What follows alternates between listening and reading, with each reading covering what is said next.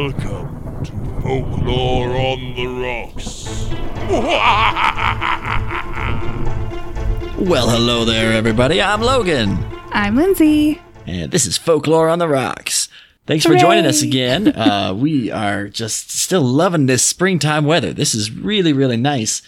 Let's see, we're starting to see animals outside. You're actually starting to hear birds singing, and I'm seeing a lot of squirrels running around. All the squirrels. All the squirrels. It's Oh, man. They're so cute. Yeah, I kind of figure they're very much like our urban monkeys. Yeah, I could see that.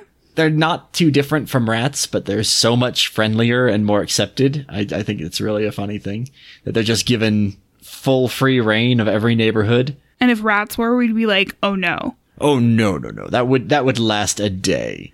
We're going to get yelled at by people that love rats. So, sorry guys, we don't feel that way. Yeah, it's just how it is. Yeah, rats are fine creatures. They do their jobs very, very well, and they will likely outlive humans. But I mean, what won't? Let's be real here. That's and how? Yeah. Oh, hey, Lindsay. Yeah. Have you been watching American Gods on Stars? No, I haven't yet. Oh, what? I know. I'm in the middle of campaign 1 of Critical Role still. Okay. So that has they started the second over. half of their first season, and it's pretty cool. I'm excited. Everything that I've watched of American Gods, I have absolutely loved. Like, Anansi is my favorite character. Oh, and he's so ever. good. He's amazing. And they had a line of going down to Louisiana because you're going to need the Baron. Oh, I would love to see what they do about Baron Samedi. I'm excited. I really am. Like, they did a really good job. I know this. Sorry, guys. This isn't like a TV I launched us off show. onto some tangent. We are going somewhere totally different for the show.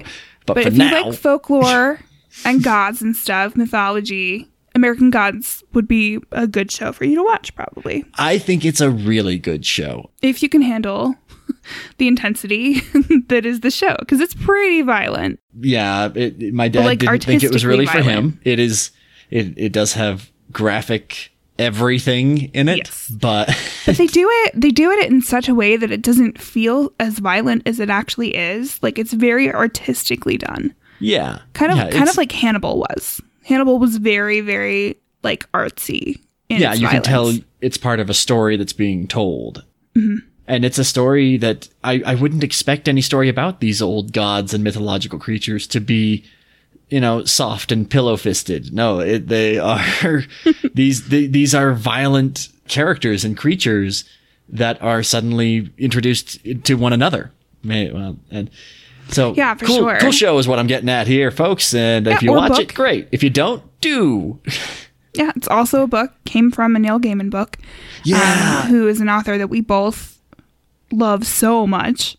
He's amazing. I love how the adaptations of his books translate so well. Yeah, I feel like they're a revised and updated edition. Yeah, well, and I know he works on most of what his stuff gets produced. Yeah, he jumps into screenwriting, he does a lot of producing. And perfect, because then it's exactly what you said. It's then an updated version. And this is a story that is very much of its time. If anyone goes back and reads American Gods, don't be surprised if it's a little dated. It's very 90s is what it is. And it's really nice to have this, modern topical story updated and refreshed for, where are we at? 2019? Ugh, boy, how'd that happen? Whoa. I know, right? But yeah, you're totally right. And I mean, they did a really good job of the book's pretty long, and they kind of culled down some of the characters so that they can focus on specific ones and add a little bit more like depth to them. Yeah, the focus of the story shifts around a lot in the book, and that's carried over pretty well in the show. It can be a little jarring and hard to follow, but to anybody who's part thinking of the appeal. If you want to give that show a shot, I would endorse it. As would I. Well, sadly, we are not here to just talk about our favorite TV shows. We've got some stories for you fine people today. And we have a drink. Yeah. So what have we got to drink, Linz? Tonight we have a very, very classic cocktail that we all know and love. And that's very, like, spring summery. Yeah, spring, southern. Probably more springy. One might even say a little southern in its sensibility. 100%. Yeah. Yes, definitely. So, if you haven't guessed by those hints, we are doing a mint julep. And in case you have never had one before, mint julep is basically 2.5 ounces of bourbon, 2 sugar cubes, or you can do like a half an ounce of simple syrup or mint simple syrup if you're feeling fancy. Mm-hmm. And I will put a recipe for that in our show notes. And then you just add in 4 to 5 mint sprigs. More or less is totally fine. It's up to you. It'll just make it more minty or less minty. So it's not really that big of a deal. But to make it, basically, you just place the mint and the sugar or the simple syrup into a glass. Classically, a mint julep is served in a frosted silver julep cup, but whatever you have is fine. No big deal. If it holds liquid, it'll do the job. Yeah, you're good. Then you're going to want to muddle it well. Bring in that muddler out again. Muddle. Yeah. But you do want to muddle it gently so the leaves don't break up too much. You don't want them to get stuck in your teeth. You just want to release the oil that's in them. And you are going to dissolve the sugar, release that oil as you muddle it. You may need to add a tiny bit of water to dissolve the sugar if you're not doing a simple syrup. Then you add your bourbon. I would recommend one that you love the flavor of because it's mainly what you're going to taste in this drink. Yeah. Start with good bourbon and you'll be happy. Yeah. If it's a bourbon that you love to sip on, that's the bourbon you should do. Mm-hmm. None of this cheap crap, unless you really like the taste of cheap crap for some reason. Yeah, if that's your thing, more power to you. Somebody's got to drink it. Exactly. And you just fill the glass with crushed ice, which apparently is super important. That's the expensive ice. It's special. If you don't have crushed ice, you can just put ice cubes in plastic bag and mash it up. Put it in the bag, then crush it. It's another not that hard. Use for your muddler. You can just hit it with the muddler.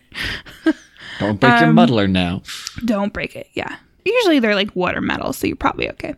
Then you want to stir the drink until your glass becomes frosty, which is why you want that crushed ice. Because it's going to get the drink colder a lot faster. Because there's more surface area. Surface area. Yeah, science. Some people also add 2 to 3 dashes of bitters, but that's totally optional. So make it, drink it, be Enjoy refreshed. It. Yeah. It's a lovely drink for sitting on the porch and just taking in the spring nighttime. You know? We've just hit the time of year. And again, I hate to get so regional and local, but we live in Utah, so we'll tell you about stuff in Utah. But we've just hit the time of year where you can go outside, sit in the sun, and if the wind starts to blow a little bit, it's not immediately freezing. Yeah, it's just a little crisp. Yeah, that's a very, very definitive line in Utah weather. Because a month ago, you could go outside in the sun and be fine. Just don't go in the shade and hope the air doesn't move. And it will, inevitably, and it'll suck. Yeah. Yep. And if anyone comes here, our shade means business. It's a low humidity thing. Believe it. Yes. It's so weird, the difference between low humidity and high humidity places. Totally. It's bizarre how different a certain temperature is. We could do an entire podcast just on the weirdness of humidity and barometric pressure. We really could. But that's not this podcast. No. I mean, it might be at some point. Kind of. I mean, it will. There's a storm god coming in this batch of stories, so maybe. That's true. Yeah, I don't want to give anything away, but yeah. We can talk about humidity then. Okay. I'll allow this for us. Okay, so let's start with our stories. Yeah, let's get rolling. Yeah, so our first tale this evening is from an author that I know well, and I know that you know well, Logan, and that many of our listeners will know quite well. It's from Oscar Wilde, and the story is called The Selfish Giant, and it's from a book that he wrote called The Happy Prince and Other Tales, which I had not heard of before. Me neither, but let's see what it's all about.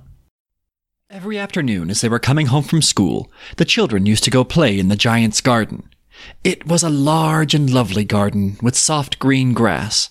Here and there over the grass stood beautiful flowers like stars, and there were 12 peach trees that in the springtime broke out into delicate blossoms of pink and pearl, and in the autumn bore rich fruit.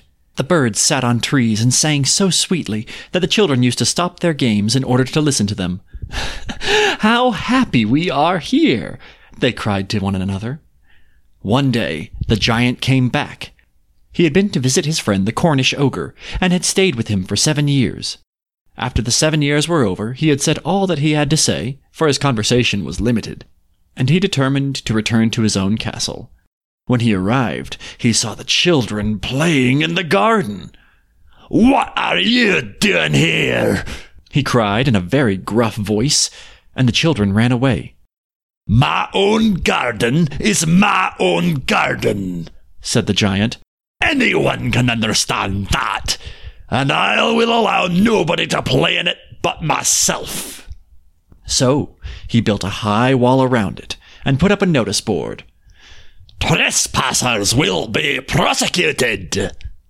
He was a very selfish giant. The poor children had now nowhere to play. They tried to play on the road, but the road was very dusty and full of hard stones, and they didn't like it. They used to wander round the high wall when their lessons were over, and talk about the beautiful garden inside. "How happy we were there," they said to one another. Then the spring came, and all over the country there were little blossoms and little birds. Only in the garden of the selfish giant it was still winter. The birds did not care to sing in it, as there were no children, and the trees forgot to blossom. Once a beautiful flower put its head out from the grass, but when it saw the notice board it was so sorry for the children that it slipped back into the ground again and went off to sleep. The only people who were pleased were the snow and the frost. "Spring has forgotten this garden," they cried, "so we will live here all the year round." The snow covered up the grass with her white cloak, and the frost painted all the trees silver. Then they invited the north wind to stay with them, and he came. He was wrapped in furs, and he roared all day about the garden, and blew the chimney pots down. "Shh! This is a delightful spot," he said. "We must ask the hail on a visit." So the hail came.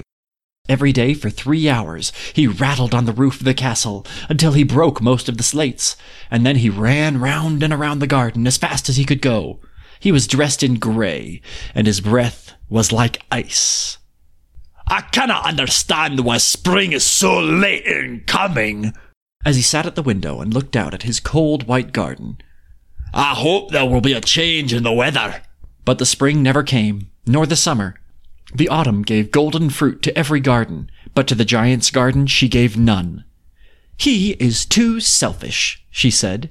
So it was always winter there, and the north wind and the hail and the frost and the snow danced about through the trees. One morning when the giant was lying awake in bed, he heard some lovely music. It sounded so sweet to his ears that he thought it must be the king's musicians passing by. It was really only a little linnet singing outside his window, but it was so long since he had heard a bird sing in his garden that it seemed to him the most beautiful music in the world. Then the hail stopped dancing over his head, the north wind ceased roaring, and a delicious perfume came to him through the open casement. "I believe the spring has come at last," said the giant, as he jumped out of bed and looked out. What did he see? He saw a most wonderful sight. Through a little hole in the wall, the children had crept in, and they were sitting in the branches of the trees. In every tree he could see there was a little child, and the trees were so glad to have the children back again that they had covered themselves in blossoms, and were waving their arms gently above the children's heads. The birds were flying about and twittering with delight, and the flowers were looking up through the green grass and laughing. It was a lovely scene. Only in one corner it was still winter. It was the farthest corner of the garden, and in it was standing a little boy. He was so small that he could not reach up to the branches of the tree, and he was wandering all around it, crying bitterly. The poor tree was still quite covered with frost and snow, and the north wind was blowing and roaring above it. "Climb up, little boy," said the tree, and bent its branches down as low as it could, but the boy was just too tiny. And the giant's heart melted as he looked out. "How selfish I have been," he said. "Now I know why the spring would not come here. I will put that little boy on top of that tree, and then I will knock down the wall, and my garden shall be the children's playground for ever and ever." He really was very sorry for what he had done. So he crept downstairs and opened the front door quite softly and went out into the garden. But when the children saw him, they were so frightened they all ran away, and the garden became winter again. Only the little boy did not run, for his eyes were so full of tears that he did not see the giant coming. And the giant stole up behind him and took him gently in his hand and put him up into the tree. And the tree broke at once into blossom, and the birds came and sang on it, and the little boy stretched out his 2 arms and flung them around the giant's neck and kissed him. And the other children, when they saw the giant was not wicked any longer, came running back, and with them came the spring. "It is your garden now, little children," said the giant, and he took a great axe and knocked down the wall. And when the people were going to the market at 12 o'clock, they found the giant playing with the children in the most beautiful garden they had ever seen. And all day long they played, and in the evening they came to the giant to bid him goodbye. "But where is your companion?" he said. "The boy I put in the tree." The giant loved him the best because he had kissed him. "We don't know," answered the children. "He has gone away." "You must be sure to tell him to come here tomorrow," said the giant. But the children said they did not know where he lived, and had never seen him before, and the giant felt very sad. Every afternoon, when school was over, the children came and played with the giant, but the little boy whom the giant loved was never seen again. The giant was kind to all the children, yet he longed for his first little friend, and often spoke of him. "Oh, how I would like to see him," he used to say. Years went over, and the giant grew very old and feeble. He could not play about any more, so he sat in a huge armchair and watched the children at their games and admired his garden. "I have beautiful flowers," he said, "but the children are the most beautiful flowers of all." One winter morning, he looked out of his window as he was dressing. He did not hate the winter now, for he knew that it was merely the spring asleep, and that the flowers were resting. Suddenly, he rubbed his eyes in wonder, and looked, and looked. It was certainly a marvelous night. In the farthest corner of his garden was a tree quite covered with lovely white blossoms. Its branches were all golden, and silver fruit hung down from them, and underneath it stood the little boy he had loved. Downstairs the giant ran in great joy and out into the garden. He hastened across the grass and came near to the child. But when he came quite close, his face grew red with anger, and he said, "Who hath dared to wound thee?" For on the palms of the child's hands were the prints of 2 nails, and the prints of 2 nails were on the little feet. "Who hath dared to wound thee?" cried the giant. "Tell me, that I may take my big sword and slay him." "Nay," answered the child, "but these are the wounds of love." "Who art thou?" said the giant, and a strange awe fell on him, and he knelt beside the little child. And the child smiled on the giant, and said to him, "You let me play once in your garden. Today you shall come with me to my garden, which is paradise." And when the children ran in that afternoon, they found the giant lying dead under the tree, all covered with white blossoms. Oh, Oscar Wilde, you've done it again. Yep, you certainly have. I always picture Oscar Wilde as depicted by Dave Foley in Kids in the Hall. I feel like he's always that nutty friend that you all have, like that super eccentric friend that you're just like, oh, you're fun to be around, but you don't want to be like stuck in a conversation with them forever. Yeah. And really, if you can't think of who that friend is, you might just be that friend. You might be the Oscar Wilde of your group.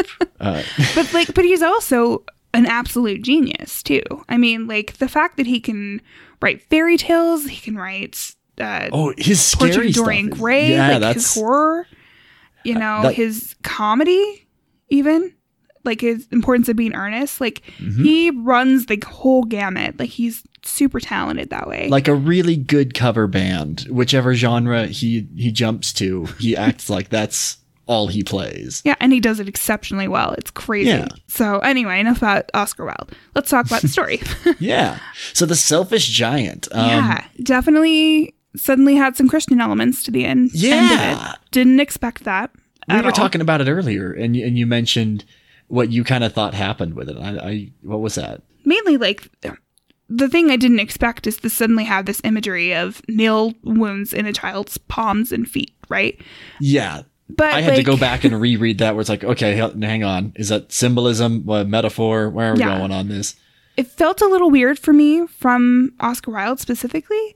I don't necessarily know enough about him to know even if he was a Christian or whatever, but I think it if he's a good, clean churchgoer on Sundays, he doesn't really seem like it. He seems more of a Freddie Mercury type.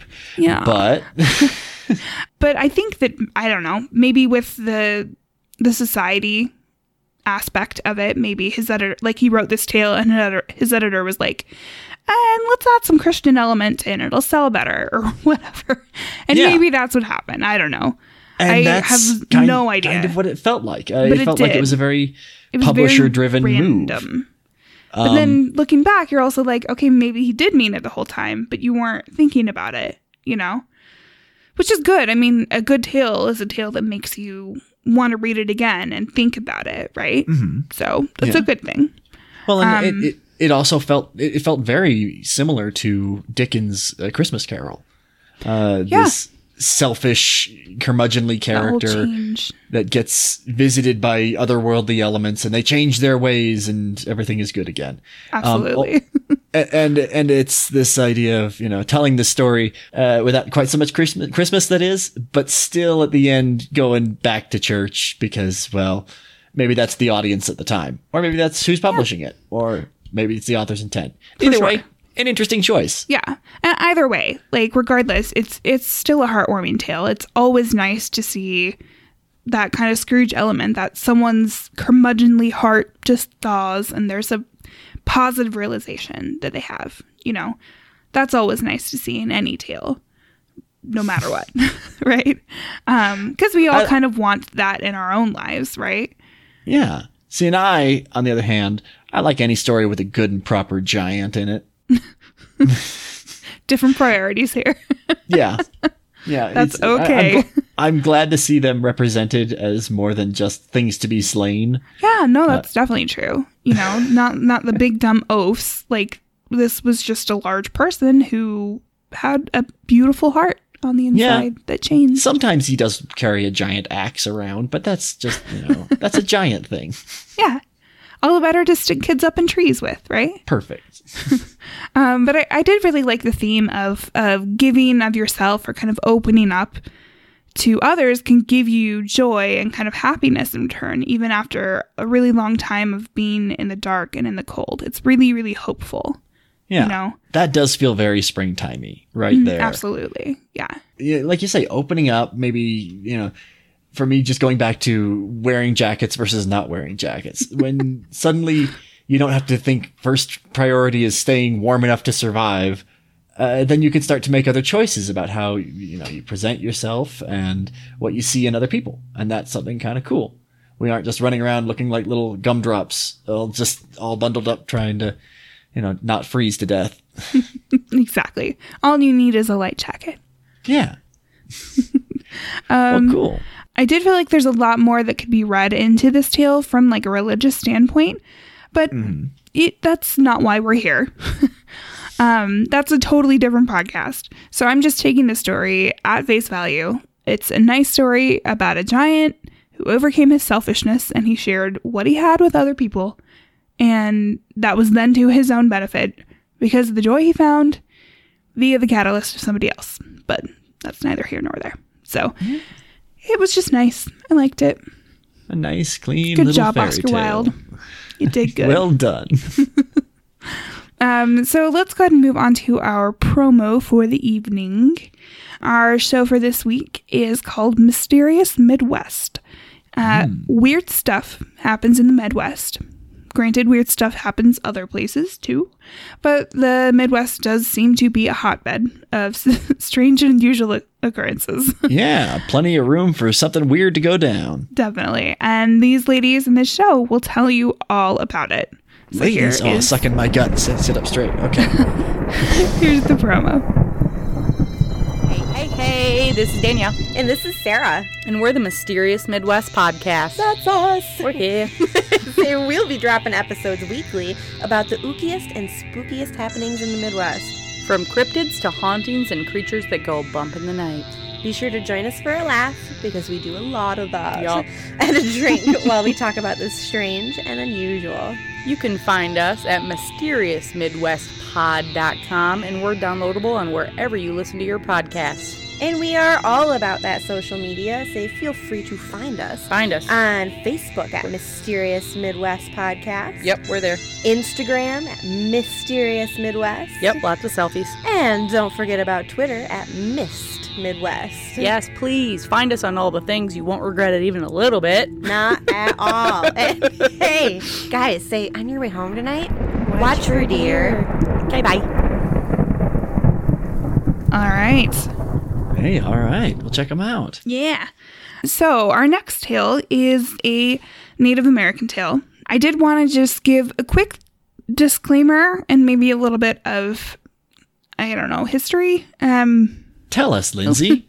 A little bit just about the term Native American. The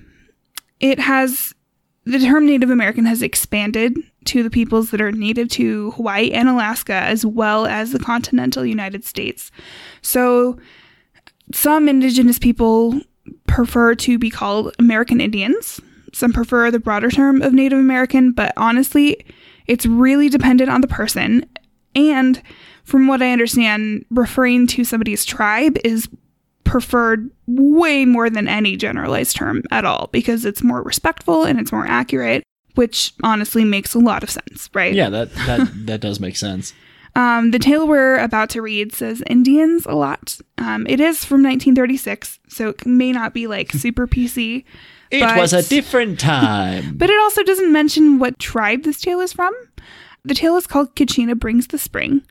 I looked up Kachina and Kachina rituals. I hope I'm saying that right. But the rituals, they are practiced by the Hopi, the Zuni, the Hopi Tewa, and the Karasan tribes, and most other Pueblo tribes in the southwestern U.S. So you're welcome to do more research on Kachinas and the rituals in general, and the various tribes of North America, if you feel so inclined. So, yeah, I believe it was an episode of Northern Exposure where I first encountered the word, and as far as I know, you are saying it correctly. Excellent. Score. So, like I said, the tale is called Kachina Brings the Spring, and it's from the book When the Storm God Rides, and it's by Florence Stratton. And Logan's gonna tell it to us now. Let's take a listen. Kachina Brings the Spring. An Indian tribe living in the southwestern country was once filled with fear and suffering. It was the beginning of spring, when the green buds should have been peeping from the trees, and new flowers should have been lifting their fresh, cheery faces from the grass. But something was wrong with this springtime. It was not like spring. There was no rain from the hard blue skies that looked down without tears of pity on the hills and prairies that would not flower, and the dry creek beds where water used to flow, and the weather should have been warm, but it was bitter cold. In the day, the sun was far away and had no heat. In the night, the moon and stars were like cold steel in the wide black sky where no clouds floated. And because of these things, the Indians suffered great hunger. There was little food, only parched corn and acorns and shreds of dried buffalo meat. Flown away were the wild turkeys. Gone were the buffaloes.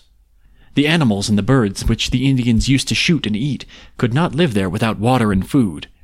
They had died and left the country, and the berries that the tribe needed to eat could not grow in the dry, hard earth.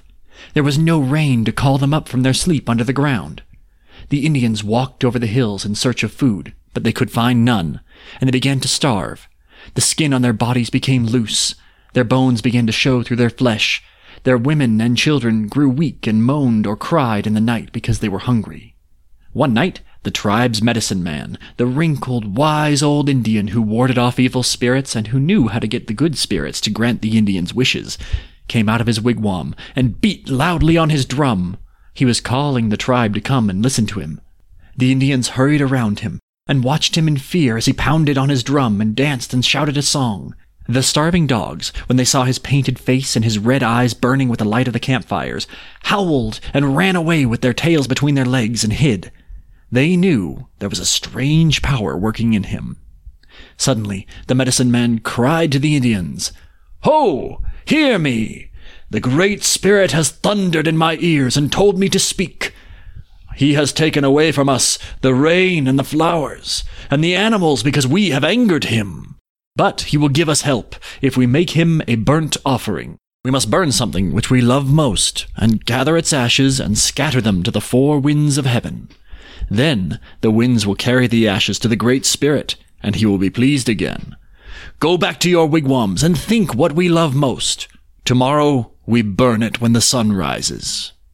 Among the Indians who listened to the medicine man was a little girl. She was holding in her thin arms a wonderful Kachina doll made for her by her grandmother. The Kachina was far prettier than any of the others in the tribe. It was made of carved wood with a flint knife. Painted on its wooden form were the clothes of a warrior, an Indian brave. On its head was a war bonnet of blue feathers, and its eyes were made of 2 little black beads dyed from berries. The little Indian maiden loved her Kachina, carried it with her when she played, and slept with it in her arms at night. When this little girl heard what the Great Spirit wanted, she almost cried, for she felt in her heart that nothing among her people was more loved than her own doll. But she looked up and saw the shadows of pain in the face of her hungry mother. She saw how thin was the face of her baby brother strapped to her mother's back in his cradle. She remembered the low moans in the wigwams at night, and knew her people suffered because the Great Spirit was angry. She looked down at her beloved little doll, held it tightly to her breast, and slipped away to her father's wigwam, where she lay for a long time with her face pressed against her little doll. The lodges were still, and the fire in the middle of the camp had died down to red embers when the little girl came out again. In her arms was her doll. She knew she loved her Kachina more than anything else was loved in the tribe, and she had decided to give it up as the Great Spirit had asked, so that her people would be happy again. She cried a little bit as she laid twigs on the dying embers of the fire. But she blew the fire until it sprang up into a blaze that made the shiny eyes of her doll sparkle, so they seemed to be bright with tears, like her own. She hugged the doll and kissed it. Now she laid it in the middle of the flames. Quickly the flames began to eat the doll. The blue feathers on its head were gone. The tiny shoes turned to smoke. The beady eyes fell off the burning face into the fire. And soon there was nothing left of the doll the little girl had loved. Now she raked out the ashes and sat down to watch them cool. When they had cooled, she took them up into her 2 hands and held them up while the cool wind blew them out of her hands and into the darkness. Finally, the little girl stooped and patted the ground where the ashes of her doll had lain. Then a wonderful thing happened. Where the ground was bare and hard before, it was now covered with soft leaves that felt warm to her cold little hands. The sharp cold of the night wind now was gone, and the smell of spring flowers seemed to fill the air around her. The Great Spirit must have been pleased with her offering of the doll. Happy once more, the little girl hurried back to her wigwam and lay down to sleep. In the morning, the child was awakened with the sound of joyous cries outside. She heard the drums beating and heard dancing feet. The Indians were singing. She peeped outside and saw that she had pleased the Great Spirit, because for the first time in many moons, a misty rain was falling, a rain that was good to the thirsty earth. The cold wind was gone, too. The warm south wind was gently blowing through the rain, and rustling trees that were heavy with new green leaves. She went outside and saw a wonderful sight on the hills around the camp. Everywhere the hills and prairies had been covered with strange and lovely flowers the Indians had never seen before. When she ran to pick one of them, she saw that they were shaped like the little bonnet of flowers her doll had worn, and blue like those feathers.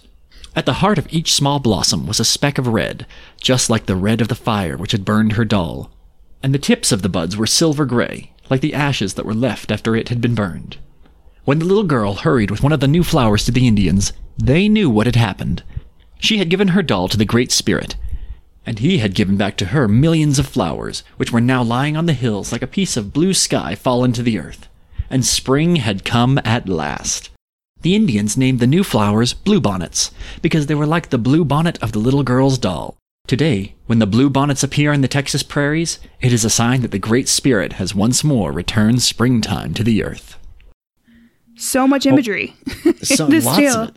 That's definitely, if The Storm God Rides is a metal album, Kachina Brings the Spring, I'm going to say, is track 3. I could definitely see that. Things slow down a little bit. It's almost a ballad. It is a story of As ballady as metal gets. Got it. yeah. Oh, I could find all kinds of examples. Oh, I'm 100% sure that you could. And like you could probably find them within seconds. Yeah. I would believe I that. probably could. Yeah. But that being said, it's a good story of sacrifice, of loss, of prioritization of what's really important in this life. Exactly. I mean, it's something that we can maybe all relate to in some degree. You know, we've all maybe had to give something up for the good of people we love or situations, whether it's time or money or a possession or a kidney or, you know, whatever it is. We all have very likely had to do something or maybe didn't do something to our chagrin, you know? Like you said, it's a story of sacrifice for the good of others. This sweet, sweet little girl is such a great example of selflessness, you know, of her own volition, which is, it's childlike, but also kind of rare to see. Yeah. With such a limited understanding of what's going on in the larger story. Yeah. She still understood that this was something very important and she had to choose what was important to her to give up. And that made it, I think, even more pure that she didn't really, like, she understood the ramifications, but also didn't. She had her own perspective. She saw her mom hungry and she knew that something was bad, so she wanted to make something good again, you know? But just the imagery in the story, the imagery of the environment, the whole descriptions of the sacrifice of the doll itself, and just the joy and the beauty of spring blowing in next morning. It was all so lovely. Oh, the language used was really evocative. I mean, just the little snippet of the cold steel in the wide black sky where no clouds floated. Gorgeous. Every little sentence is a really lush picture that gets painted. And this was a nice story. A lot of care was taken in putting it together, with the exception of, you know, liberal use of the word Indians and questionable use of the word wigwams. And Exactly. Yeah. That's kind of why I wanted to give that disclaimer a little bit ago for that reason. Like, again, this tale is from 1936. So when you can marry your cousin. Exactly. We know better. We know to be more respectful of people, and it's going to be better for everyone if you pursue now language rather than then language. Yeah, that's all you got to do. And respectful attitudes. You know, just kind of a thing we should do as humans. Treat people as you'd like to be treated. Give it a shot. It might work. Maybe. I'm pretty sure it will. But yeah, it was just a lovely story of spring coming when it is needed most. And, you know, it's kind of been a running theme, obviously, in these stories, because it's an episode about spring folktales. So that's good. Like, overall in these tales, we had so many flowers. Lots of flowers. So many flowers. Like, think about it. Big deal with spring. Between last episode and this one, we've got a snowdrop. We've got a primrose, like many, many primroses. We've got a wisteria tree. Bluebonnets. Peach trees. Like, so many flowers and trees. Which is perfect because it's so spring, you know? Yeah, it's a springtime bouquet right there. All the bloom. But, did you have any last thoughts about any of the tales we've talked about? Not really. I think they left me feeling pretty good. I hope everyone out there enjoyed them and is feeling a little bit more springtimey. Yeah. Did you want to talk about humidity anymore? Oh, humidity. Well, I always want to talk about humidity, Lindsay. But well, I was just thinking because this is the desert tale we're talking about, right? Southwestern U.S. And really, that is something to kind of consider. Around here, you can always feel it's going to rain about 20 minutes. It's got that you can smell definite, the ozone feel, and we've touched on it a little bit with one of the scary stories a few months ago, creosote. Yeah. Rain in the desert is a different kind of thing because it's few and far between and so necessary. And springtime, at least here in Utah, it's the only time we truly get rain. Other times we get weird freak storms and sometimes a lot of wind, lots of snow, as we've mentioned. Definitely snowed in June here before. Definitely snowed. But if you want rain, now's the time to come to Utah. Yes. It rained yesterday. Yep. And the day before that. My bike seat got totally soaked. Oh, that's fun. Yeah. That's a fun ride home. But today it was gorgeous and clear and sunny. It was a beautiful day. So, we are feeling that super joy of spring, and I'm loving it. Yeah. So everybody get out there, go do something fun. Wear your sunscreen if you require it. If you don't, consider yourself lucky. Oh, so much. I'm like SPF 9000 because I am outside for 3 seconds and I burn. It's bad. We've almost entered into hat season where I need to start picking out how I will hide for the sun from the summer. Well, you only have 8,000 hats, so yeah, it should be maybe pretty easy to pick. I hope so. Okay, so that's all we have for you guys with our Spring Folktale episodes. Yeah. Thank you so much for joining us, everybody. And as always, you can find us on Instagram and Facebook at Folklore on the Rocks. You can find us at Twitter at Folklore Rocks. Oh my god! Exploded at the end. It's different every time. I love it. We've got pictures, notes, and sources on our website at folkloreontherocks.com. Patreon, PayPal. You can donate either of those places. The PayPal button's on our website, and Patreon is, I think, just patreon.com/folkloreontherocks. So yeah, I've got come links. Find us there. I've got links all over the place. Free stickers if you write us a review and send us a screenshot. And we just ask that if you like the show, please rate us and leave us a review on iTunes. It helps us know that people are actually listening and liking us. And then you get the added benefit of once we hit 100 reviews, we're going to do that bonus episode with a creature selected by you guys. Yeah. So and if there's if you've got a favorite part of the show, we'd love to hear about it. That's one of the nice things about this being a small show. We feel really connected to our fans and anybody listening out there. We really do. I love anything that gets guys. Written. We read those, yes. and that's really love it. So keep on sending anything you want to us, and we'll read it. Yep. And also just tell your friends too. That's going to help us immensely. Word of mouth is an amazing marketing thing for us that we don't have any control over. So it's all organic from you guys, and we appreciate any new listener that you send our way. We'll be nice to them. We promise. Yeah, we will. Maybe. But yeah, so thank you guys so much for listening, and just tune in next Sunday. Yep. We'll hopefully hear from you soon. Oh, you'll hear from us soon. Probably, yeah.